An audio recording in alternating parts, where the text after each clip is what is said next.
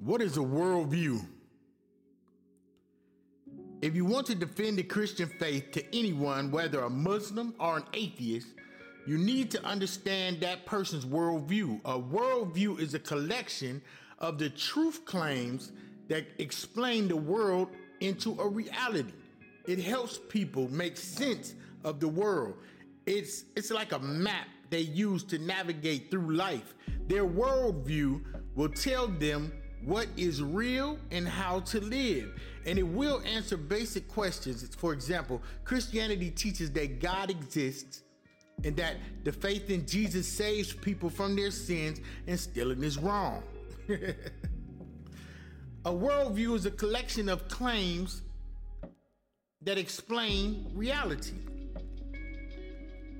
Technically, religious and philosophies have formal worldviews, and people adapt personal worldviews like Christianity and secular humanism, both dominant in the United States, having formal worldviews that explain reality and behavior and answer many questions that people have. But however, personal worldviews apply the broader view to a person's life. A personal worldview actually uses a formal worldview in an individual's life to make decisions. If a formal worldview is the map to navigate life, then a personal worldview involves actually using the map to go somewhere. Interesting. People's formal and personal worldviews seldomly match. In other words, people rarely use the map they own. They just leave it in the glove compartment. To illustrate this idea, consider what Christianity says regarding Satan. The formal Christian worldview clearly states that there is a natural and supernatural reality and an entity called the devil. However, Georgia Barna, in the book called The Third Millennium Teens, showed that 65% of Christian youth don't personally believe that there is a devil. 2/3 of Christian teenagers reject this doctrinal aspect of the formal worldview and personally don't subscribe to it. Their personal and formal worldview don't line up, and the inconsistency is obvious. But it's not just Christians who are inconsistent or hypocritical. Most people fail to employ their formal worldview in their personal one, whether they are religious or not. For example, according to the 2007 Pew Formula of Religion, 21% of atheists say that they believe in God or a universal spirit. Formal and personal worldviews seldom align, leading to hypocrisy and inconsistency. Worldview components. If a worldview is collective of the truth claims, they explain the world and reality. Where are these specific claims? First of all, worldviews begin with religious assumptions, even if they claim not to. If we do not grasp this fact, we miss a key witnessing opportunity when people share their worldview. Start somewhere. The worldview map needs a beginning point, so assumptions can be made. For example, atheism states that there is no God.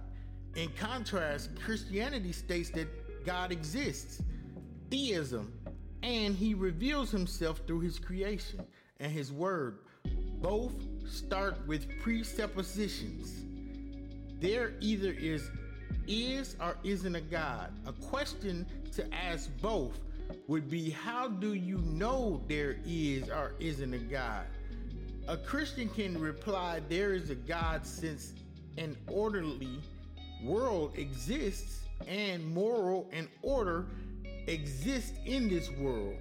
In other words, who other than God make everything work in precise order, as well as making the it making humans with a sense of right and wrong. We'll explore this definition a little bit later. On the other hand, when the atheist declares there is no God, how can he make such an absolute statement? Does he know everything? And how has he traveled through the whole world and the whole universe to see beyond a shadow of a doubt that there is no God? How powerful is this starting point? Our presuppositions to the worldview map, some such as the Kansas State professor Dr. Scott Todd, won't acknowledge an intellectual designer because God doesn't fit in their worldview. In other words, don't confuse me with the fact that my mind is made up. There is no God. All worldviews have to start somewhere.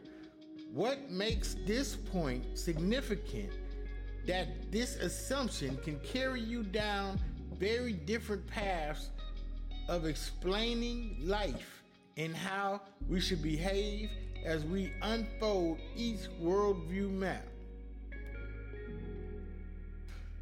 Second of all, worldviews have beliefs about reality and the source of everything. Another term for this is philosophy. Dr. Todd at Kansas State mentioned naturalism, the belief that reality is only comprised of matter and natural things. With no supernatural realm, everything that exists is just what we see in the world of nature. There are no spiritual forces or supernatural areas as well. If this world of matter is all there is, from where did it come?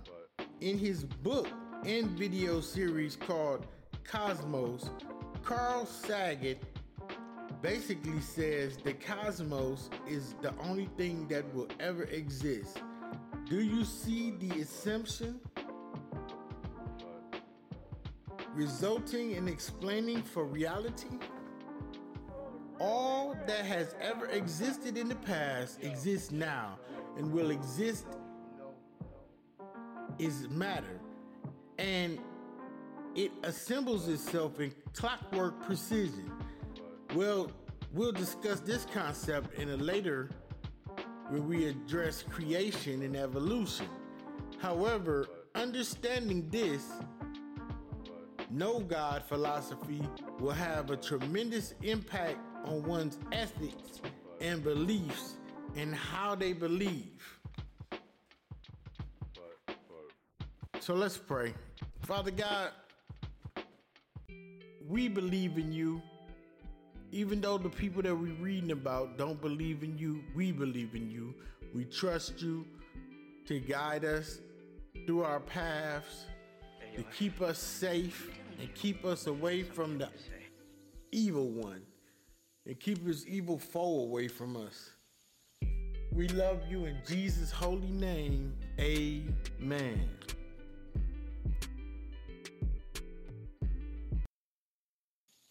I praise you, Father God, yeah, I praise you, Father God, yeah, I praise you, Father God, yeah, I praise